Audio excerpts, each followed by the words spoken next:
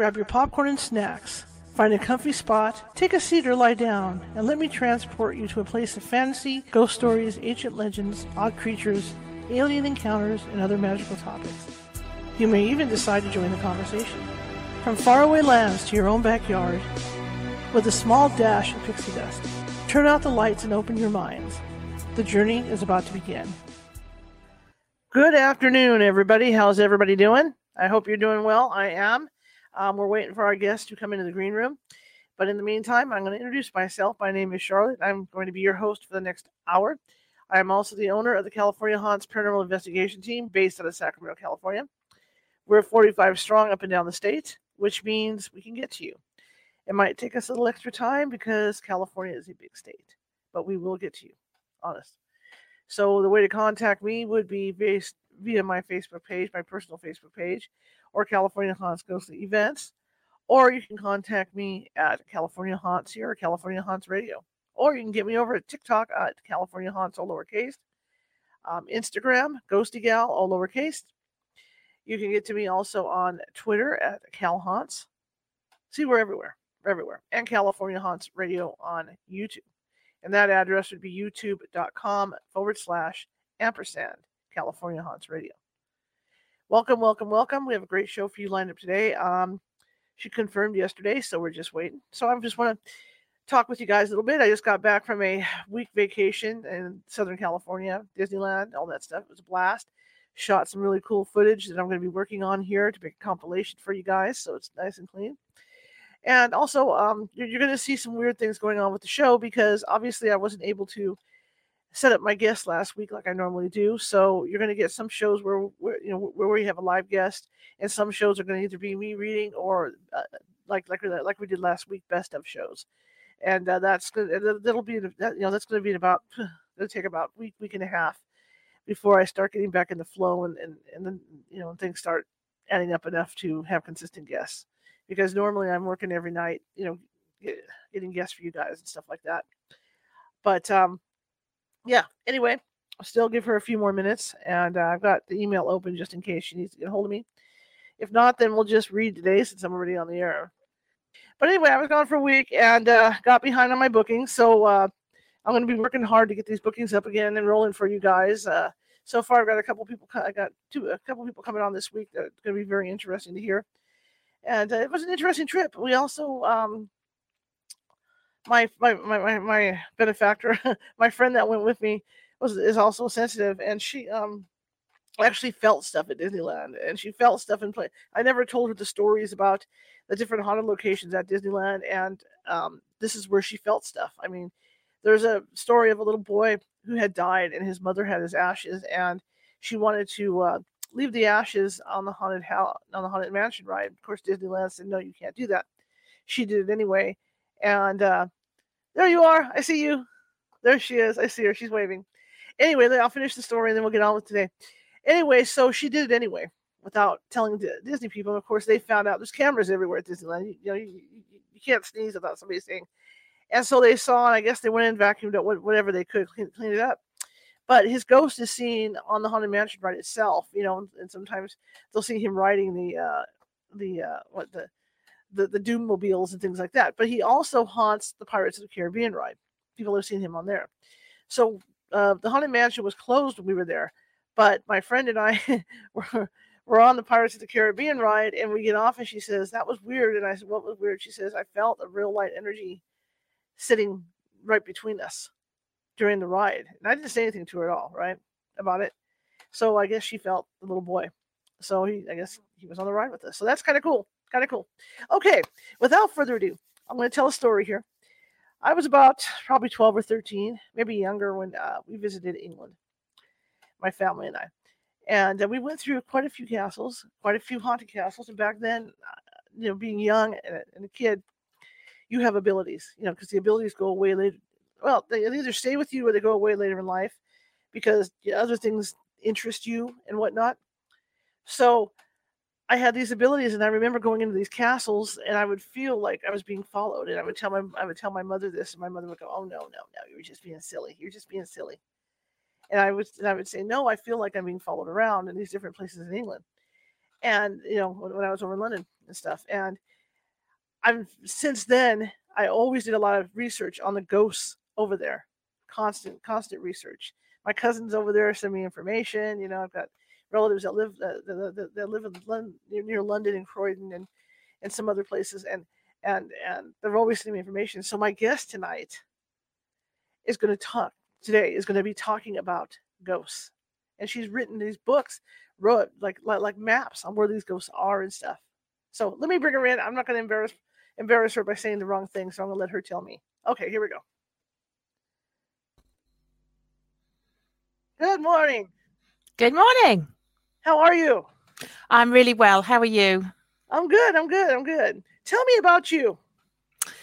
So my name is Ruth Roper Wild, and I'm an author who writes about the paranormal. So I first became interested in it when I was a kid, funnily enough, hearing you talk about when you were a child. But my reason was slightly different. We moved, I must have been about 12, maybe 13, something like that. And we moved to a different part of the country here in the UK in an old village called Welwyn in the county of Hertfordshire, which is just about 50 miles north of London. And the house that we moved into had a very active poltergeist. It was only in later years that I learned that's what the term for it was and so on. All we knew at that time, at that age, was that there was something weird about the house and weird things would happen. So we'd have all sorts of strange occurrences. We'd hear strange noises, loud bangs and crashes in the middle of the night with nothing to explain it. Items would move. And there was a little bit of the typical, you put something down, you turn around, it's moved. And you think, was that me? Did I put it somewhere? Am I getting forgetful? But ours was actually a lot more direct than that as well, where it would just quite happily move things in front of you. So one particular occasion that I remember that I often talk about, I was in the kitchen at tea time with my mum and helping her to clear up the tea things. And there was a tea towel scrunched up on the side, a cloth for drying the crockery as you finished washing it. And we caught it moving out the corner of our eyes. So we both sort of turned to look and watched as it flattened itself out carefully and then folded itself once one way, once the other way, and then once again the first way to form a neat little square on the side, while my mother and I just stood there and watched it with our mouths open. Okay, that's not what tea towels normally do when you chuck them on the side. Sadly, it'd be quite good if they did. At least they're helpful. Yes. Well, yeah, at least it was helpful. Other times it was really, really frightening. It would do, really scary things. But it made me really interested in what on earth was going on. My mother was a very practical type of woman. She'd actually been a radio engineer in the RAF, the British Air Force, when she was growing, when she was young, before she got married and had children. So she had a really analytical mind. She didn't get scared by that sort of thing. She would just look for an explanation. And I think I must have inherited that from her. So I started, I'm going to give my age away now. I started going to the library, trying to pick up as many books as I could on ghosts, the paranormal, because this was way before the days of the internet. And much to my disappointment, all I could find was ghost stories about the old British castles, our old churches, graveyards, but these were all stories from hundreds of years ago, or the ghost was from hundreds of years ago. There wasn't anything about people living in a perfectly ordinary house like I was, experiencing things happening. And it made me want to find stories about things that people experience themselves. So I started collecting a database. I must only have been about 16 or 17 at the time. And I just kept on going with that for the rest of my adult life. Whenever I found a story about a haunting that was happening sort of within my lifetime, it would catch my eye and I'd add it to my database. And I'd got this sort of faint idea that it would be really interesting if you could find correlations. If you found more than one story from the same place at different time periods and from different people. So eventually, of course, time chunters on and I get older and older and older. And when I get to my early 50s, I was able to very fortunately to take the chance of partial early retirement. So that left me with a few days a week to my own devices. And I thought, great, I can actually do something with my database now. So I started writing the books that I'd kind of always wanted to be able to read myself, which is books that tell people's own experiences, preferably in their own words wherever possible, without any embellishment, without any attempt to explain or categorize what they're seeing or feeling or hearing, but just reporting, these are the facts. This is what real live people are living with day in, day out, or come across once in their lifetime, whatever it might be. And this is what's happening. So that was in 2017 that I produced my first one. And I'm now researching for book number 7. So I've been going like the clappers ever since. Wow.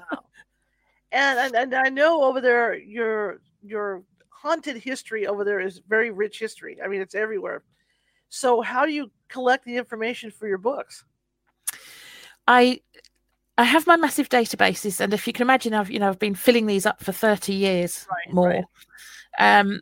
So I've got a source story that I found somewhere or other at some point in time, and then what I do is I go out on social media, and ask for, has anybody else experienced something in whichever location it is I'm researching on that particular day. And I'm always very careful not to say what it's supposed to be haunted by, because what I want to do is get people's own experiences. And that way, it's really interesting to see that some locations have 4 or 5 people get in touch with me, but they've each experienced something different there. And then other locations, 4 or 5 people get in touch with me, but they've all experienced something very similar, but maybe decades apart in the same location. So they don't know each other. These aren't people that have ever met or published their story. It's, it's never been told before. So for me, that's absolutely fascinating that they're experiencing something very similar to something that happened 10 years ago to another person that I've spoken to. And that's really how I go about it. And also shows like this are absolutely great, because I always say, please write to me with your own accounts. So, any chance I get really to talk with people to say, tell me about your ghosts. Well, in your, I'm going to say studies, because obviously you've been studying this stuff and putting these databases together. What have you seen is like a common thread in the ghosts over in the UK? Well, it's hard to pull out a common thread, actually, because the stories are as varied as the people who talk about them. I had always got a hope that the data that I'm collecting, if you like, and that I'm putting down on paper for posterity would lead somebody much more clever than I am, and with a much better scientific mind, etc., than I am, to be able to answer once and for all, the age-old question: what is a ghost? What is happening? And what I'm actually finding is, I think there's more than one thing happening. I don't think one explanation. It isn't a case of one size fits all. So I think there's, if you like, there's various different threads. So I think some of the data I've got points to, a haunting is really a personal thing for some individuals where they've got a relative or whatever that seems to be in contact with them or trying to be in contact. Others seem to be much more just a residual echo of something that, happened before, that just kind of goes on. Others seem to be really mischievous, deliberately interacting kind of haunts, which is kind of the one I lived with.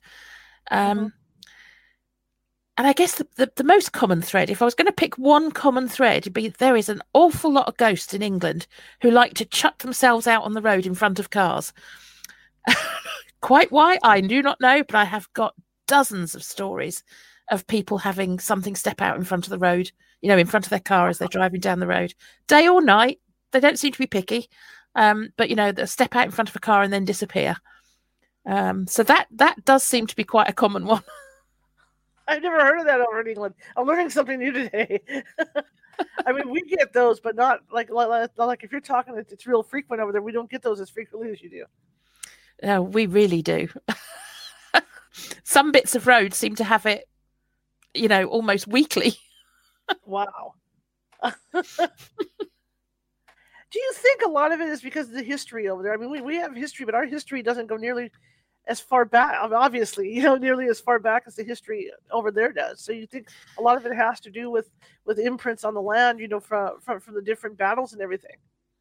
I think that must have a lot to do with it, truthfully. I mean, I was looking at a particular haunting today, and the property that it's in, parts of that property go back to 686 AD. Wow, yeah, so that's, I'm not very good at maths. So what's that? 13, coming on 1400 years ago, that kind of time. So, 1,300 years, whatever. That's a lot further back than, humans in American history trace as much, isn't it? Yeah. And certainly not to have a building of that age or anything. And, some of the buildings that we just routinely take for granted over here, if you actually look up their history, a lot of them are at least 300 or 400 years old. Right. I mean, my own house that I'm sitting in, that's considered a modern house, is 102 years old. Wow. And this is considered quite a modern house. People would drive past it and not think anything of it. Right. So yeah, we do live in a completely, steeped in history landscape. We've got, all the stone circles, and obviously Stonehenge is the most obvious one, but we've got a load of stone circles. That's not the only one. The one nearest to me is the Rollright Stones, about 30 miles away or so. And they go back to Stone Age, so prehistoric times. And like you say, all the skirmishes, all the anguish, all the love stories that must have happened in all those thousands and thousands of years, I think do leave an imprint. I think that is an element of it. So, yeah, a lot of history to pull on. Still haven't found a dinosaur ghost, mind you, but unless Loch Ness Monster could possibly be. Yeah. So when you were saying all that, I was just thinking, because when the United States was established, of course, it was you guys that came over here, and we're looking at, because I'm reading a book on the Salem witch trials. So we're looking at what, maybe 1500, the year 1500, 1600, that around in there, before the War for Independence and all that. Yeah. And you're right, we don't go back that far. It's amazing to even go back as far as the 1600s here. Everything is so young compared to the history you have over there. And then there's the stories of the Romans on the road, like you talk about the road ghosts. The legions of Romans that people will see. I don't know if it's in England, but like over in Rome and stuff, where they see them crossing the road, or they see them walk into a wall, and it's legions of Roman soldiers and stuff. Yeah, we do get Roman soldiers, ghosts. We've actually got one of the entries in one of my books from the, thinking from the top of my head, is on it was quite an interesting one to research, actually, because the legend is that it's got Roman ghosts marching along it, and it's called 9 Mile Ride, this piece of road. It's down in Berkshire, which is one of the counties in England. And like I say, it's supposed to have a phalanx of Roman centurions that march along it. So I did my usual going out on social media and starting to research it. And one of the first things I discovered was that there was no way that could be Roman ghosts that were marching along 9 Mile Ride, because 9 Mile Ride was only created in the 1700s. And it was created as part of the royal forests at the time. And it was one of the main sort of driveways through the forest for the King's Forest, for his hunting parties. And it was just called 9 Mile Ride. But just maybe 4 miles or so south of it, and running completely parallel to it, there is the remains of a Roman road. And I think what's happened over time is people have mistaken the stories of seeing the Roman centurions from the Roman road, and kind of moved the story to 9 Mile Ride, because 9 Mile Ride sounds more historical somehow, and it's a dead straight piece of road. And what they don't realize is the ancient Roman road that is now just a trackway is about 3 or 4 miles south of that. Mm-hmm. And the only thing the two things have in common is that both of them originate from the same point, and that point was an Iron Age hill fort. But it's quite likely that it was also used as a Roman way station for marching, because they quite often used old features to, right, park overnight at or whatever.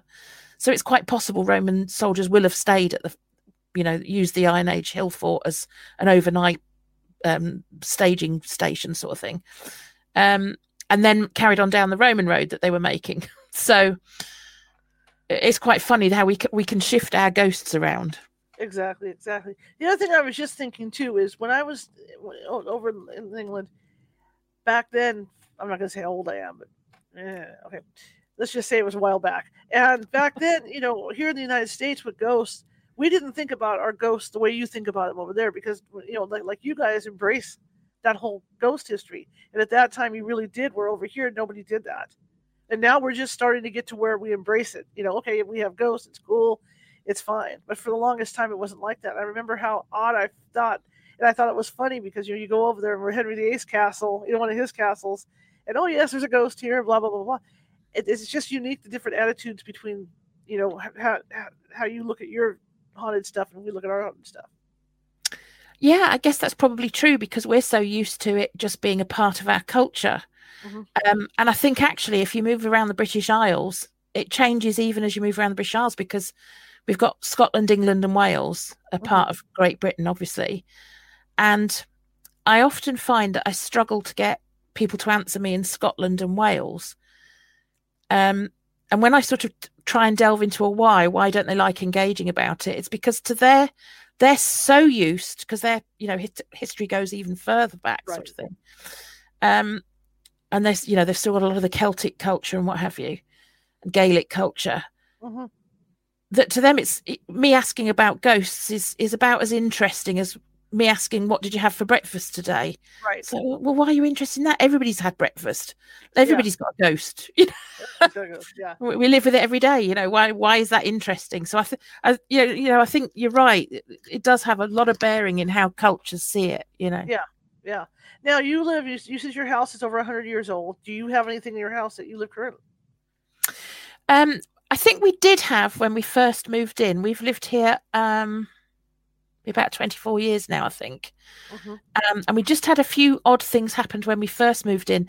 The house itself, before I bought it, was owned by a builder who'd only owned it about 2 years or so, not very long, because he'd bought it as a burnt out wreck and had then done it up to flip it and sell it on.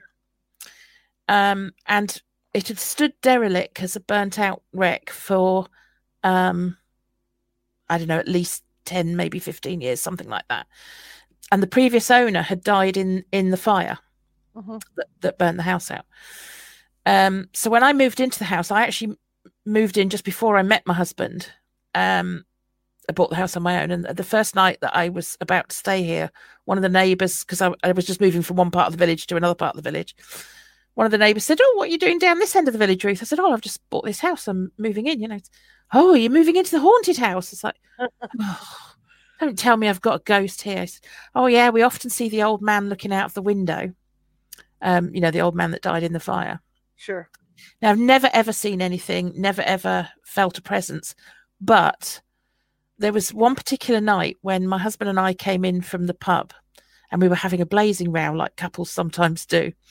And as we walked down the hallway, my husband was ahead of me and our lounge is off to the right, which is where the fire started originally. And it was determined that it was started by the old man falling asleep while smoking a cigarette.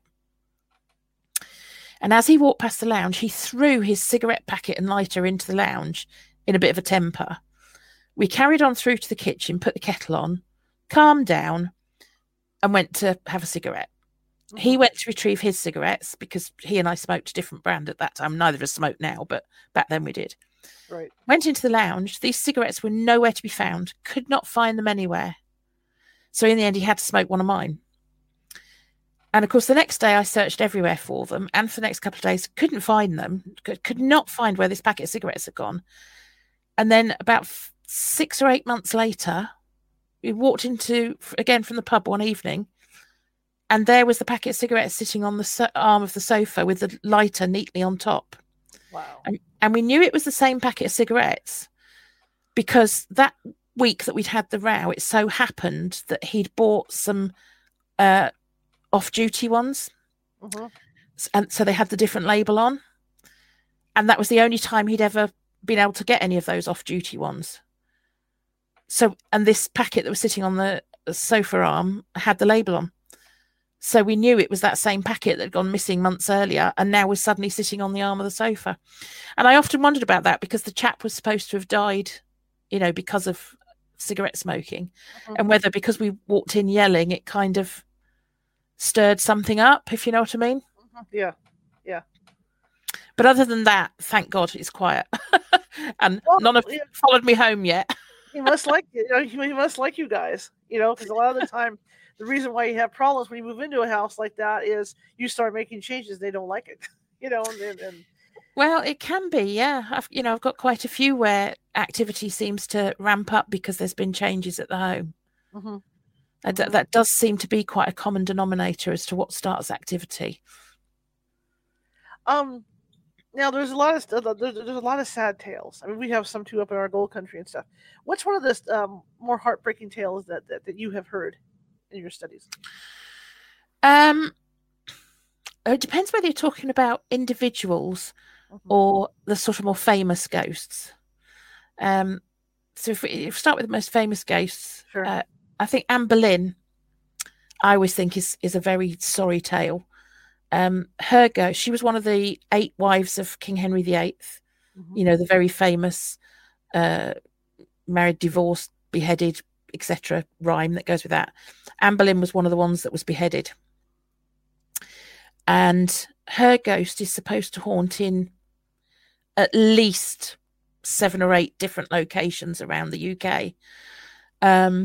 So she's supposed to haunt her childhood home, the home she was living at, ancestral home when she met the king, the palace that she lived at the king with, the palace that the king proposed to her at, and of course the place where she, lost her life and so on. So there's all sorts of places she's supposed to haunt. But I always think she's quite a tragic figure because she was only 16 or 17 when the king married her. And she was kind of shoved in front of him as, he was known to be a bit of a lech, and he wanted an heir really badly, and his first wife had failed to produce a male heir for him. And it was really the ambition of her father that put her in his sights. And he married her, and she didn't manage to produce the male heir. So within a very short time span, he had her beheaded and moved on to the next one to try and get this male heir.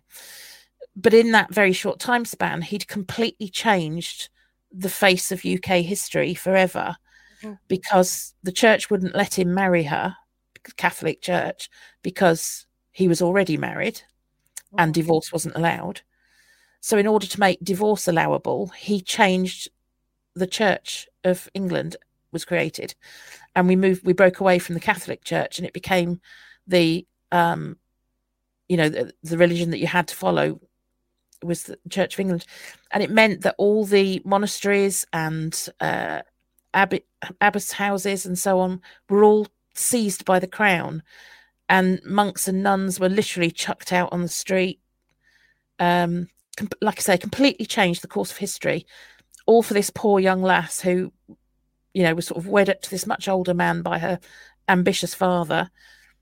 Within a very short, I think it was about 2 or 3 years, if that they were together, before he had her beheaded. And before beheading her, in order to make it legal that he was going to behead his own queen, he accused her of being a traitor, and said that she'd, had relations with her brother and various male courtiers. And there's no evidence that was ever true. Right. Historical evidence. So it looks like this poor girl had quite a, run around. One version of history. It's hard to tell because it's so far back, and historians are divided about whether she was a little minx with her own political agenda, or whether she was a pawn of her father's political agenda. But either way, she definitely had a very tragic life. So I always think her ghost is really sad that's around. But I think the one that tugged my heart the most for people's personal stories, and it was a very simple little tale actually, and actually quite a funny one, but it's one that just shows, if people are still around. And it was sent in to me by a reader, and he was explaining to me that his grandmother had passed away some years ago, and she had loved him very dearly. They'd had a very close relationship, and they were always sort of pulling pranks on each other. Years had passed. He was now living with his girlfriend, but they'd gone to, at this particular point in their lives, they were living back in the house that had been his grandparents' house. And he and his girlfriend were in the habit of getting up every Sunday morning and cooking a cooked breakfast as a treat. And they kind of, like we all do, got into a right routine about how they did it, as who cooked what part of the meal. They shared the chore. They'd have the radio on. It was a real highlight of their week to spend some quality time together as a couple. And they always cooked exactly the same breakfast, which involved 5 sausages. She'd have 2 sausages. He'd have 3 sausages, along with obviously the rest of the cooked breakfast. And this particular morning, she was cooking the sausages as usual. And he said it was almost like a dance, the two of them around the kitchen, as they moved around each other, each cooking different elements of the breakfast. And when the sausages were ready, she turned around. He'd already put a plate ready to receive them on the table. She turned around and tipped them out on the table. He turned around to put the other elements of the food down. They went to serve it, went to sit down, and he suddenly says, "You've only cooked 4 sausages." And she was like, "No, I've done 5. He said, "There's only 4 sausages on the plate, but I've cooked 5. So they're both staring at this plate of 4 sausages. I think, well, one must still be in the pan. No, one, perhaps it rolled off the plate. So they're checking under the table. Is it somehow rolled off the plate or something? Could not see this 5th sausage. So he's grumbling at her, "Well, you'll have to just have 1 sausage," or she was, "You'll have to just have 2 sausages. Never mind." And he turns around to get the cups of tea off the side. She turns around to sort of pull the chairs out. They both turn back. There's 5 sausages back on the plate. When a moment before there had definitely only been 4 sausages. And he says the only thing, thinking back over it, he can remember staring at that plate with the 4 sausages on and thinking it looked like there was 4 sausages and then a blur. And to this day, he feels like his grandmother was in the kitchen and was holding her hand over the 5th sausage as a ghost, if you like. Right. And was therefore kind of hiding it from him, That's very cool. Isn't that sweet? That is sweet. That is very, very cool. Yeah. I never even thought about that. That's kind of cool. I'm supposed to watch the next time I cook. Good Lord. Good Lord. So you amass these stories, and obviously you do research on them, like going back to the Roman road thing. How time consuming is it to go back and do all this research so that you can write these books? You wouldn't believe how much time it takes. I'm still partially retired, so I still work a real job 2 days a week. Originally I was 3 days a week, but I dropped it down to 2 to make more time for the books. Which gives you an idea of how much time it takes. Because if you can imagine, one of the entries in one of my books is maybe half a page to a page long about a particular story by the time, a particular ghost, whatever. I worked out once that will take me anything up to about 10 hours to create that one bit. Because, you've got to find the original story, then look up the history of the place, then look up the history of the building or the road or whatever it is, wherever the location is. Then I tend to go and look at it on Google Maps, so that I can visualize for myself what the person is talking about. Then I have to go out on social media, wait for all those answers, collate all the answers, Right. Answer all the people. And the funny thing is that normally, if I go out saying, "Oh, has anybody seen a ghost in this particular church or whatever?" I might get, say, 30 answers back, of which 5 might be about the ghost I'm asking about. 5 will usually be some complete idiots making silly comments about ghosts. And the other 20 are people saying, "Well, I haven't seen that ghost, but I've seen a ghost somewhere else." So then I've got to add those other 20 to my database. Right. Ready to look into later on. So it's kind of like this thing that keeps just growing and growing and growing. So I think I'm going to be like painting the Forth Bridge, we call it in England. There's a particularly big bridge in the north of England called the Forth Bridge. And the story goes that once you start painting one end, by the time you get to the other end, the first end needs painting again. So, it's the saying is, it's like painting the Forth Bridge, you'll never finish. Absolutely. And I think that's the situation I'm in. The other question I have with this along that line now, when you look back in history at these stories, do you see like you were saying about changes and how the stories go? As you look at these things, you go back, you get the original account or try to find the original accounts of these things. Do you find that the more modern we get, that the stories kind of get switched around or embellished? Absolutely, definitely, yeah. And I think there's definitely a different way in which we tell stories now compared to historically. So, an example of how they get switched around. I had a particular source story. It was down in South Devon, and everywhere I found this story, I'd found it in several books and newspaper clippings, all mentioned this one particular village in South Devon and the piece of road outside it. And they mentioned a pub that was along this piece of road. And they all cited the ghost as being a particular, I think it was the figure of a woman with long hair, if I remember rightly. When I actually started to try and research that and looked at the village and looked at the road, that's fine, that was all there. But nowhere could I find this pub that they were all referencing. So I started to think, well, has the pub been demolished, changed into something else? That often happens. But after a while, it took me quite a while to figure it out. I eventually found out that there was another village in North Devon, about 80 miles away, that had the same name. And that village had the pub. And it was that stretch of road that had the ghost. So all these other publications had got the location wrong. And when you then went to the right village and asked people about the ghost along the road outside this pub, you got loads of answers. And so that's why all the other publications have got one sighting of this ghost, because whoever first picked that up cited the wrong village. And then everybody else has just endlessly repeated that. But if you pick up the right village, you get the right road name and the pub on it, and then you've got the right ghost. But in terms of the different way we tell ghost stories, I mean, this is one of the things that I got fed up with when I was a kid looking for answers.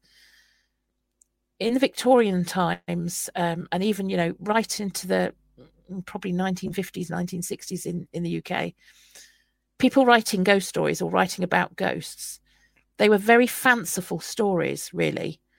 And there may well have been a kernel of truth in them about the actual haunting, but all of them ended up being, there was something moralistic about the tale, and they all found if it was a weeping woman or whatever was supposed to be the ghost, they all found that the person seeing the ghost would then wake up 2 days later and happen to have a conversation with the shopkeeper who would tell them that it was the bride who died in the room they were staying in.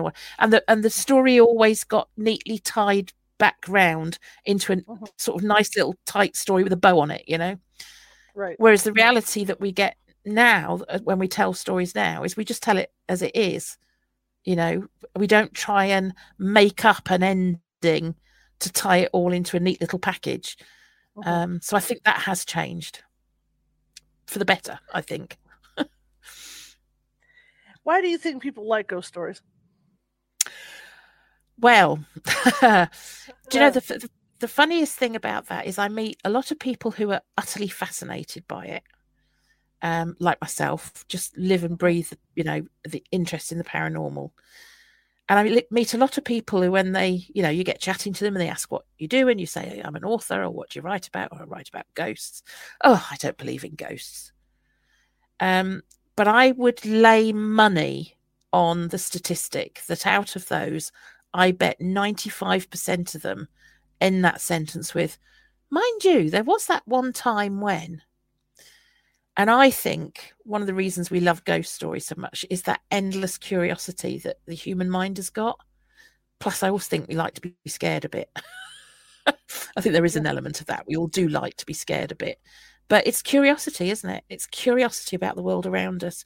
And for so many people who research the paranormal, there's a saying that the more you look into the paranormal, the more it'll look back at you. And I think that's true to an extent. But I think what's more true is the more you look into it, the more you learn to look carefully around yourself. And then you start to spot the anomalies more, because you're watching more carefully. I've got so many stories in my books of people who were interacting with a ghost and did not realize they were interacting with a ghost right up until the moment when something totally weird happened. And that begs the question of how many times does that happen and people stop the interaction before they get to the weird bit. So they never realize it was the ghost that they were dealing with. And if I give you an example of that, one reader told me they were driving home late at night from a shift. It was about 2:00 in the morning and they were in Wales, driving along a piece of road. It was winter time, it was quite cold. And they suddenly noticed walking along the road towards them, on the pavement on the side of the road, a young girl, late teens, early 20s, sort of young, dressed in quite flimsy clothing, like she'd been to a club or out clubbing or whatever. But she wasn't wearing a coat or a cardigan or anything. So she just got this like very strappy, flimsy clothing on. And he kind of glanced at her and thought, isn't she cold wearing that? And then the thought kind of came, actually, is she all right walking along on her own at 2:00 in the morning? Is something wrong? Why hasn't she got a coat on? And he was just debating with himself, should I stop and see if she needs help? But there again, she's a woman on her own. It's 2:00 in the morning and I'm a man alone in a car. Will she feel that's more threatening if I stop than if I don't? What should I do? And he's kind of having this debate with himself. And therefore, he's watching her as she walks. And as he watches her, she turns into the gateway of the cemetery she was walking next to. And at that point, he realized she had no legs. So where he'd been looking at her, if she'd been wearing something more, if she'd had a coat on, he would have just thought, oh, there's a lady walking at 2:00 in the morning, and would never have thought beyond that, because he'd never have noticed that the last bit of her legs were missing. It was only because he was watching her and worrying about her and thinking, should I stop and try and help, that he suddenly realized that, that the last bit of her legs were missing and she was actually floating along. And it's that kind of thing that makes you realize that a lot of the time people might not even realize that they're seeing a ghost. Makes sense. Now, scary. It is. With you writing this stuff and compiling it, do you have visitors? I mean, you must. They must come to visit you every once in a while because you've got so much of this stuff. So far, and I'm going to touch wood while I say this, they haven't come to the house. Okay. And as far as I'm concerned, they can stay out of the house. Thank you. I go ghost hunting. I don't want them coming Ruth hunting. Right. But having said that, there is one particular ghost where, apparition, I should say. There's a road just north of where I live. It's only about maybe 7 miles away or so. And somebody brought to my attention, because he had heard that I wrote books about ghosts, that he'd heard of a ghost along this particular bit of road. So I added it to my database, started researching it in the normal way, and very quickly got 3 or 4 other people that had experienced it. And then my own husband, who doesn't believe in ghosts at all, said, I've seen that figure along that road late at night. I just thought it was an ordinary bloke. So, of course, I got very fascinated by this, about how many times it's been seen in recent years. And it so happened that I needed to drive along this road every fortnight, late at night. So for a whole year, as I drove along this road late at fortnight, every fortnight late at night, I would slow down at the bit where the ghost is meant to be seen, turn my music off, and avidly look for the ghost. One particular night, I've done this as usual, no sign of the ghost, carried on through the next village and out of the next village. As you come out of the next village, the road ahead of you is pretty straight. So as you've got the main beam of the car on, you can see right to the end of the main beam, if you know what I mean. But just out of that village, there's my friend's farm is on the right-hand side. And at that particular moment in time, they were having trouble with people breaking into the farm. So every time any of us drove past it at night, we'd just turn and look and make sure everything was okay. So I turned my head to look at the farm. Yep, everything's okay. Turn back to look at the road. Nothing ahead of me on the road. As you pass his farm, there's then a turning on the right, going somewhere else. As I got level with that turning, all of a sudden, the figure was right there by my car. Wow. Literally right by my car. And he was facing away from me, and he had his shoulders hunched and his head bowed down. So I never saw his face. But he was clearly right there. Because obviously I'm travelling forward and right. He's standing still. So I whizzed past him quite quickly, if you imagine. And I kind of whipped my head round to see him as I drive past him. And I see him as I drive past him. Then I look in the mirror to see him gone. So as soon as he'd gone past me, he disappeared. Or as soon as I'd gone past him, I should say, he disappeared. And I've been too scared to drive along that road on my own ever since. I don't blame you. Don't blame you. As a journalist and a ghost hunter on the side, I used to get all the assignments having to do with ghosts.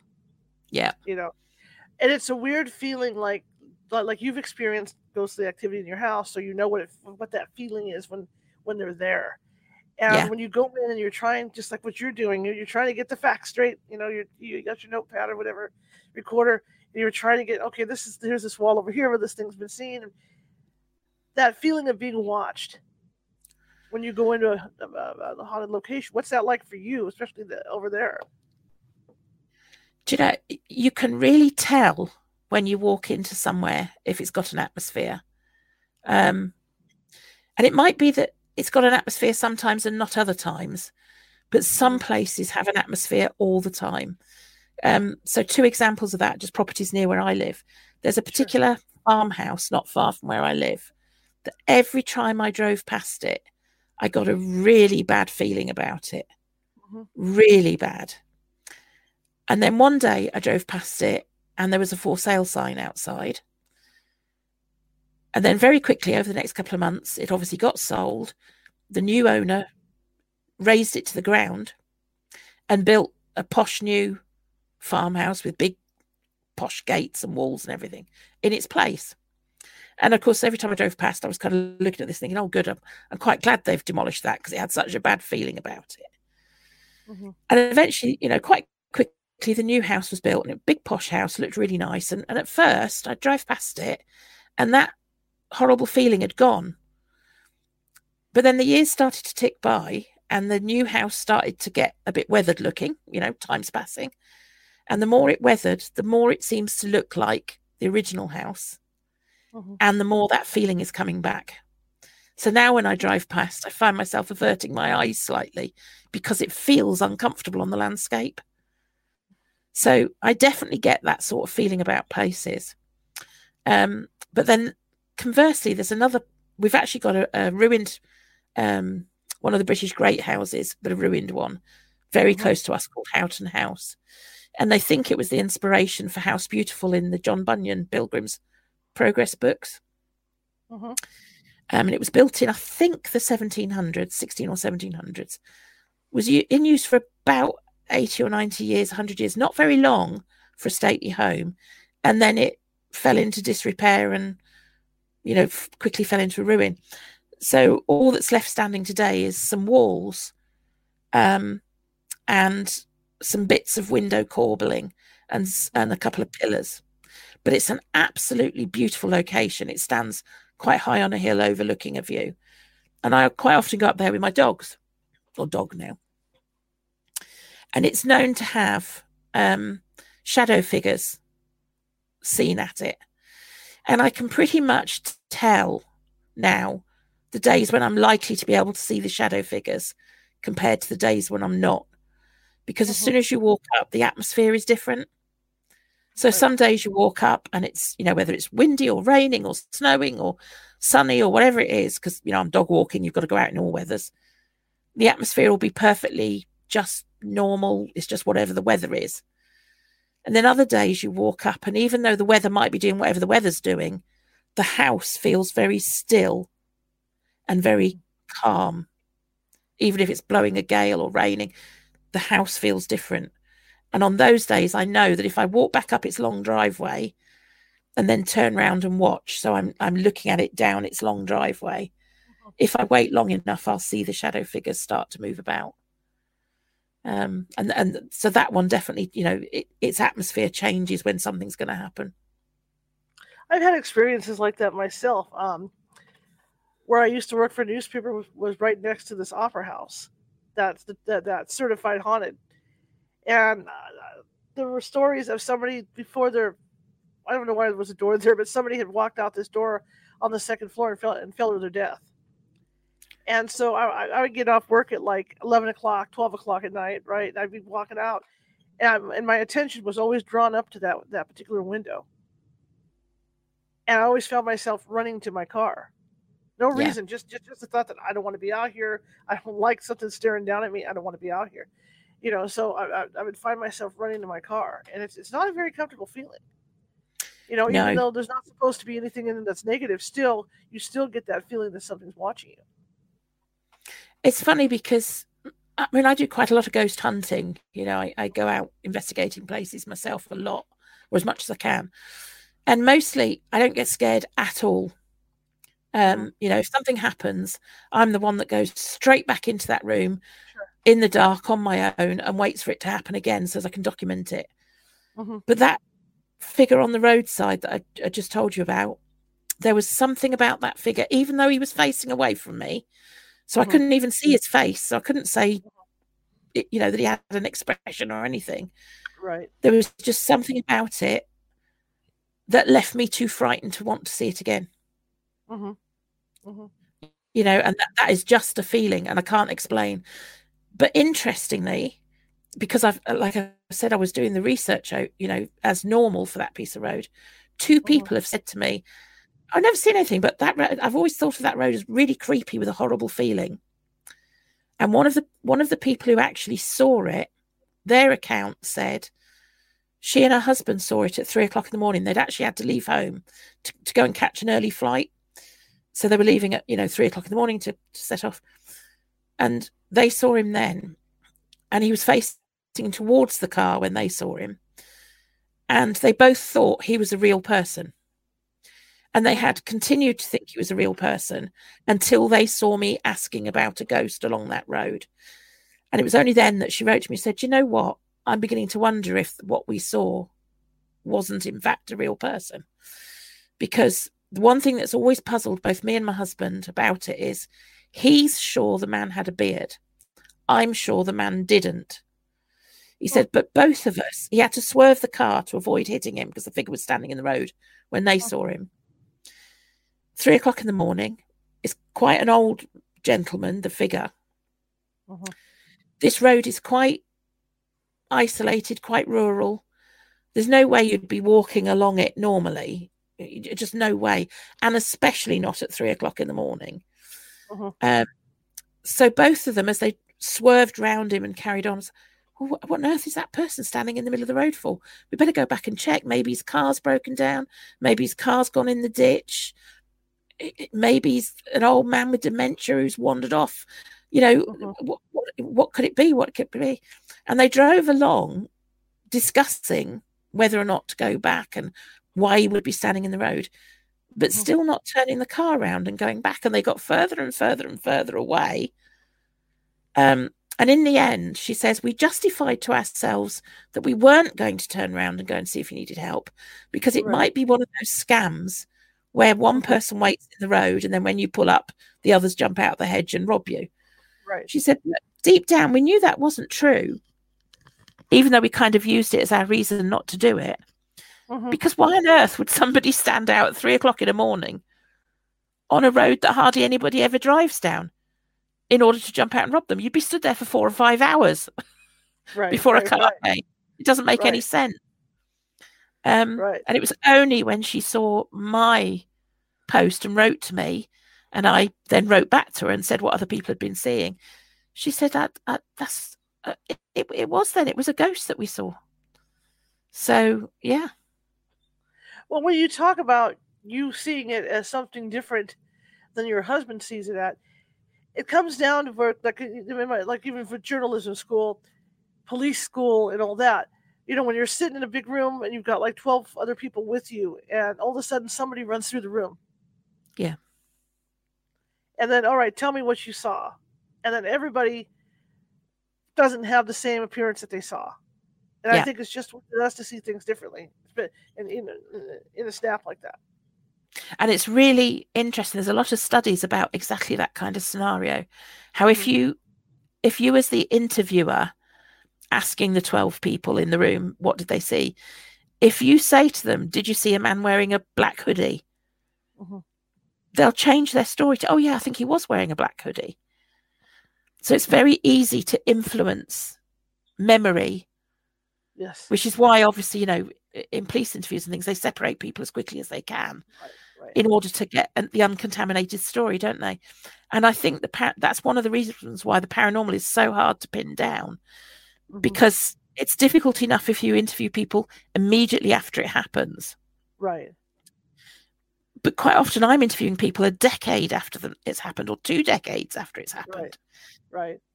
And there's been plenty of time for their memory to shift and warp slightly, hasn't there? Plus, like you say, there's also the person who was with them might not have seen it, might have seen something different. I've got so many accounts where, especially the ghosts that jump out in front of cars that I was mentioning earlier, quite often there's 2 people in the car, and one will see the figure step out and scream stop, or if it's the driver, do the emergency stop, and the other person is like, what on earth are you doing? Right. What are you doing? There's nothing there. But then on other occasions, people see exactly the same thing. So yeah, there clearly is more at work than just a replay, or just, if there's such a word, a spirit walk. Because if it was just a spirit walking in front of people, then everybody would see it, wouldn't they? There must be something about the connection between viewer and object being viewed. That changes. So yeah, this is why it's fascinated forever. Or one person's more sensitive than the other person, you know, sitting in the vehicle. Yeah. I've had that happen where somebody says, hey, there's a fog coming towards the car, and I'm like, I don't see it, I don't care, and I'm scared to death. I don't know why. You know, I don't see it, I don't care, I'm driving. Leave the fog there, I don't care. You know, I don't see it. Yeah. So you wrote these books, and you kind of made like I'm looking at your last book. I'm going to flash this up here real quick. Let's see what we do. There we go. Yay. Road. Okay, tell me about this book. So I wrote the original. You'll see that this one says Volume 2. Yes. I wrote the original Roadmap of British Ghosts, which just is called the Roadmap of British Ghosts. No volume to it. Because I intended that first one to be the definitive work on the ghosts that haunt British roads currently. Silly fool that I was. So I wrote the book, emptied my database into it, you know, was all chuffed with it. Whilst I was researching for it and going out, you know, asking for people, I had that thing happening where people say, I haven't seen a ghost where you're asking, but I've seen a ghost somewhere else. So my other database was filling up nicely of ghosts in people's houses or buildings or what have you. So the next book I wrote was called, after the first roadmap, was called These Haunted Times Volume 1. And whilst I was writing out to people, on social media saying, loads of people writing back with blooming road ghosts. And I was checking back to my book, The Road. I haven't got that one. And I haven't got that one. Oh, no. And now somebody's given me another one on that one. And before you knew it, I had enough to make volume 2. So from now on, I am never writing a book that isn't called volume 1 if I change the title of anything, because it's obviously going to happen that there's going to have to be a volume 2. So this is, having written the roadmap, the original, right. This is ones that the roadmap of British Ghosts Volume 2 is ones where people have written to me and said, but I have seen something along such and such a road. And then I've gone out and done my usual research on that road and found other correlations. And some of the stories have got some brilliant correlations now where I found more than one witness, sometimes, quite close together, sometimes decades apart. But yeah, it's the thickest of my books yet. So I apologize for the fact that it is slightly more expensive than the others, but I just couldn't bear to take any of the stories out because they were so good. So sorry. So does this allow people to take your book now they can go driving through the countryside and find these different roads? Absolutely. So it's laid out county by county. Both of them are, both the original roadmap and this one. So if, for example, you were visiting Britain and you were going to be staying in Oxfordshire, for sake of argument, you just need to open to the Oxfordshire chapter and it'll tell you which roads are haunted, and what by, and who, how many times it's been seen and so on. And it means you can literally, if you're a ghost hunter, with all of my books, actually, you can literally use them as works of reference, if you like, to help you when you go out ghost hunting. Right. And like I say, because it's laid out county by county and it gives the road and exactly where on the road. And in a lot of cases, as I was explaining earlier, I've actually cleared up exactly where on exactly what road it is supposed to happen. Because the other thing I find is that people take the story from a source they find and they don't think to check and update it. They just repeat it. And the road names have changed since, or the road number, there's been extra roads built in the area or whatever. Whereas in my books, I do check, is the road still called the A6 or whatever, at that point, or is it now the B374 or whatever? So people can actually find the location. And even as time goes on and my books get older, at least the fact that I show that it was called the A6 and then was called the B374, whatever it might be, should enable an investigator to locate which bit I'm actually talking about. So yeah, they're all designed to make it so you can pin down the location. I tell you, I'm going to use these books the next time I go to England. Well, if you get a chance to, yeah, really do, because I take so much time over making sure I've pinned down the right location that if you go to the location, that's where whatever it was actually supposed to have happened. And an example of that is in Devon. Loads of sources will tell you, if you look it up, will say that the ghost of Blackerton Bridge is haunted. Well, you try finding Blackerton Bridge on a modern map. Yeah. It isn't on any modern maps. It isn't even known locally as Blackerton Bridge anymore. And the Blackerton Brook has numerous bridges over it. So, road bridges. So any of them could be called Blackerton Bridge. And it took me hours of researching to find a map from, I think it was from the 1700s, which showed where they thought the battle that had happened in the 1600s happened to be near Blackerton Bridge.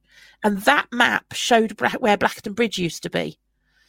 And by overlaying that map on current road maps, I was able to pinpoint which road bridge it is today that is actually haunted. So it's things like that otherwise you just wouldn't know. It'd be, a 12-mile stretch of road and the ghost could be anywhere in those 12 miles. But if you look at my books, I'll tell you exactly where it is. In fact, one of the locations, I've even given the grid reference because somebody was able to give me the grid reference for that one. That's awesome. That's awesome. Let's talk a little bit before you go about your personal ghost hunting. How does that compare to the stories that you're amassing? Well, I mean, as a ghost hunter, I'm sure you'll have found the same if you've gone ghost hunting. A lot of your own personal ghost stories are, I went to such and such and nothing happened. Right. You have to have endless patience if you're going to be a ghost hunter, because some nights it will happen and some nights it won't. Right. But, some of the places I've been to, there's been, a very clear reaction or a very clear something has happened. And one example of that is one of the things I like to do, because my books have shown me that hauntings do not just happen at night, people. That is a myth. They happen all day, all evening, all morning, through the night, whenever they feel like it. So there's no particular need to go haunting, ghost hunting in the middle of the night, other than the advantage of that is that the place is much quieter. So therefore you've got, less sort of pollution of other sound and other people and so on. Right. But it's perfectly valid to go ghost hunting in the broad daylight. So if I want to go ghost hunting to a certain location, and bear in mind my husband isn't, particularly into ghost hunting or the paranormal, the best way to do it is to arrange a Sunday picnic, go out for a nice drive somewhere with hubby, and we've got one dog now, one had died, but used to be our two dogs, to one of these locations and have a nice picnic and a nice Sunday day out whilst I ghost hunt the place. And one such location we did was in Northamptonshire and is a ruined, very, very ancient church. And it's actually built over what they think was probably originally a pagan site, because there's a natural spring comes out under the church. And even today, the stone is still there with the natural spring still running. It's a fascinating place. And we'd gone along there one Sunday with our picnic and the two dogs. This is a few years back. Really hot Sunday afternoon, big thunderstorms floating around slowly. So it was one of those days where it was sort of oppressive and hot, but every now and again you'd get a thunderstorm come over. As we pulled up outside the location, it looked like one of these thunderstorms was about to let loose over us. So hubby said, should we sit in the car and eat our rolls for a minute? And then when it passes over, we'll go and walk around. Yeah, good idea. So we sat in the car. We've rolled the windows down because it's not yet raining and it's quite hot. And the husband says to me, so what's this one supposed to be haunted by? So I said, oh, it's meant to have Ghost of a Highwayman and the sound of children playing. So he's busy saying to me, why do we have so many ghostly highwaymen in the UK? We can't possibly have had that many highwaymen in real life, and they all get to end up to be ghosts. And I'm busy answering that when the sound of children playing floats through the car. Wow. And this church is literally in the middle of nowhere. There's no buildings, there's no houses, the church is ruined, there was no one else present, and the sound of children's laughter and voices floated through the car. And we both just stopped talking and looked at each other and kind of went, well, where did that come from? Couldn't find an explanation for it. So Julie, we finished eating our sandwiches.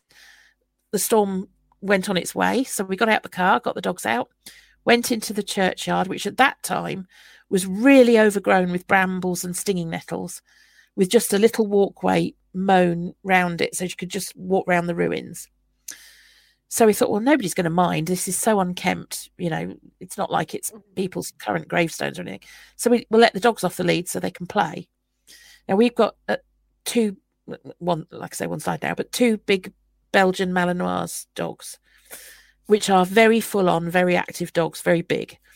And they were charging around through all this undergrowth and stinging nettles like a pair of lunatics trying to find rabbits and beating each other up. And husband and I are walking around. And the husband says, so how do you do it when you're on these ghost hunts then? I said, well, people call out to the spirits to see if they can get a reaction. He said, what do you mean they call out? So I said, well, you just say, is there anybody there? Are there any spirits here? Do you want to interact with us? Is there anything you want to say? And you listen to see if anything respond. I said, or you sort of tell them, to come and join in and that it's okay.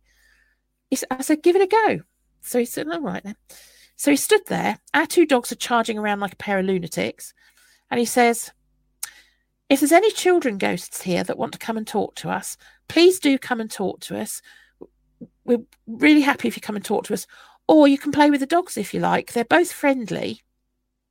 And at that precise moment, our youngest dog, who was an utter lunatic and was only about 2 years old at the time, came bouncing out of the undergrowth he was playing in, about 100 yards away from us and not reacting to us, sat down on the shorter bit of grass facing away from us and leaned up as if he was getting his head scratched by somebody. And me and my husband just went, and I'm fumbling for my camera, trying to get pictures of it. Of course, I didn't get the camera out in time, and he lost interest and ran off again. I was like, damn it, say it again, see if you can get it to do it again. So my husband says it again, and again, the dog comes bounding out, sits down again nowhere near us and facing away from us, and again leans up like he's getting fuss from somebody. And this time I've got my camera ready, and I took loads and loads and loads of photos. Sadly, nothing but the dog showed up in the photos. But we both felt that it looked like he was leaning up against somebody and getting his head scratched.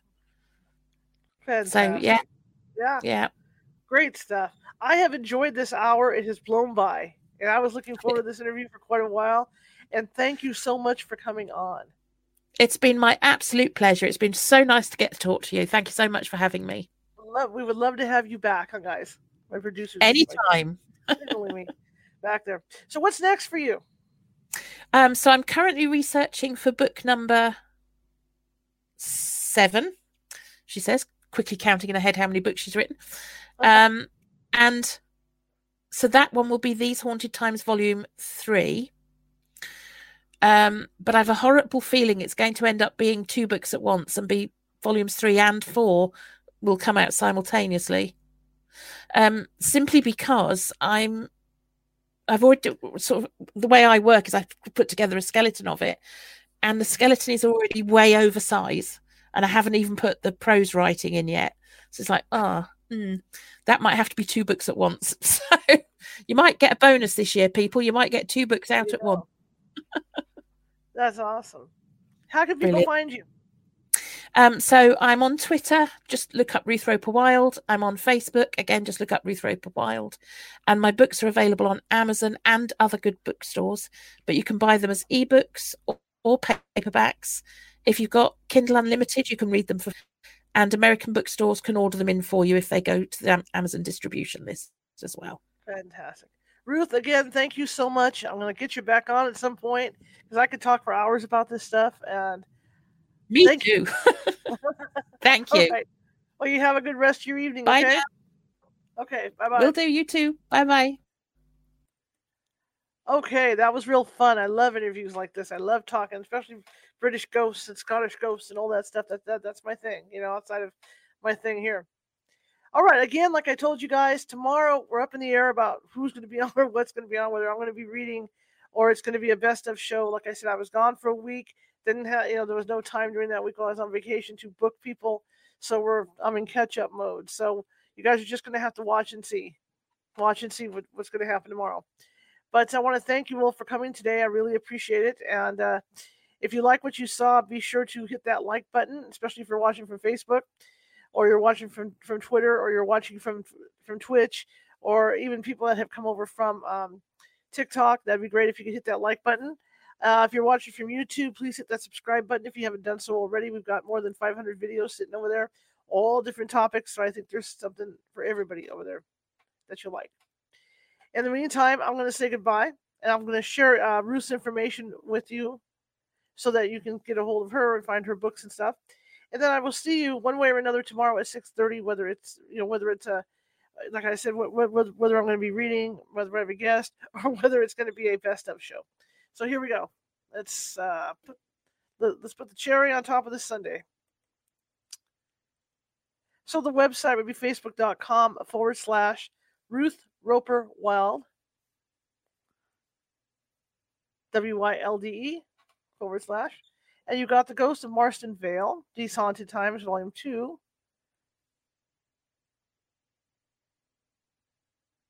The Almanac of British Ghosts, you've got These Haunted Times, Volume 1.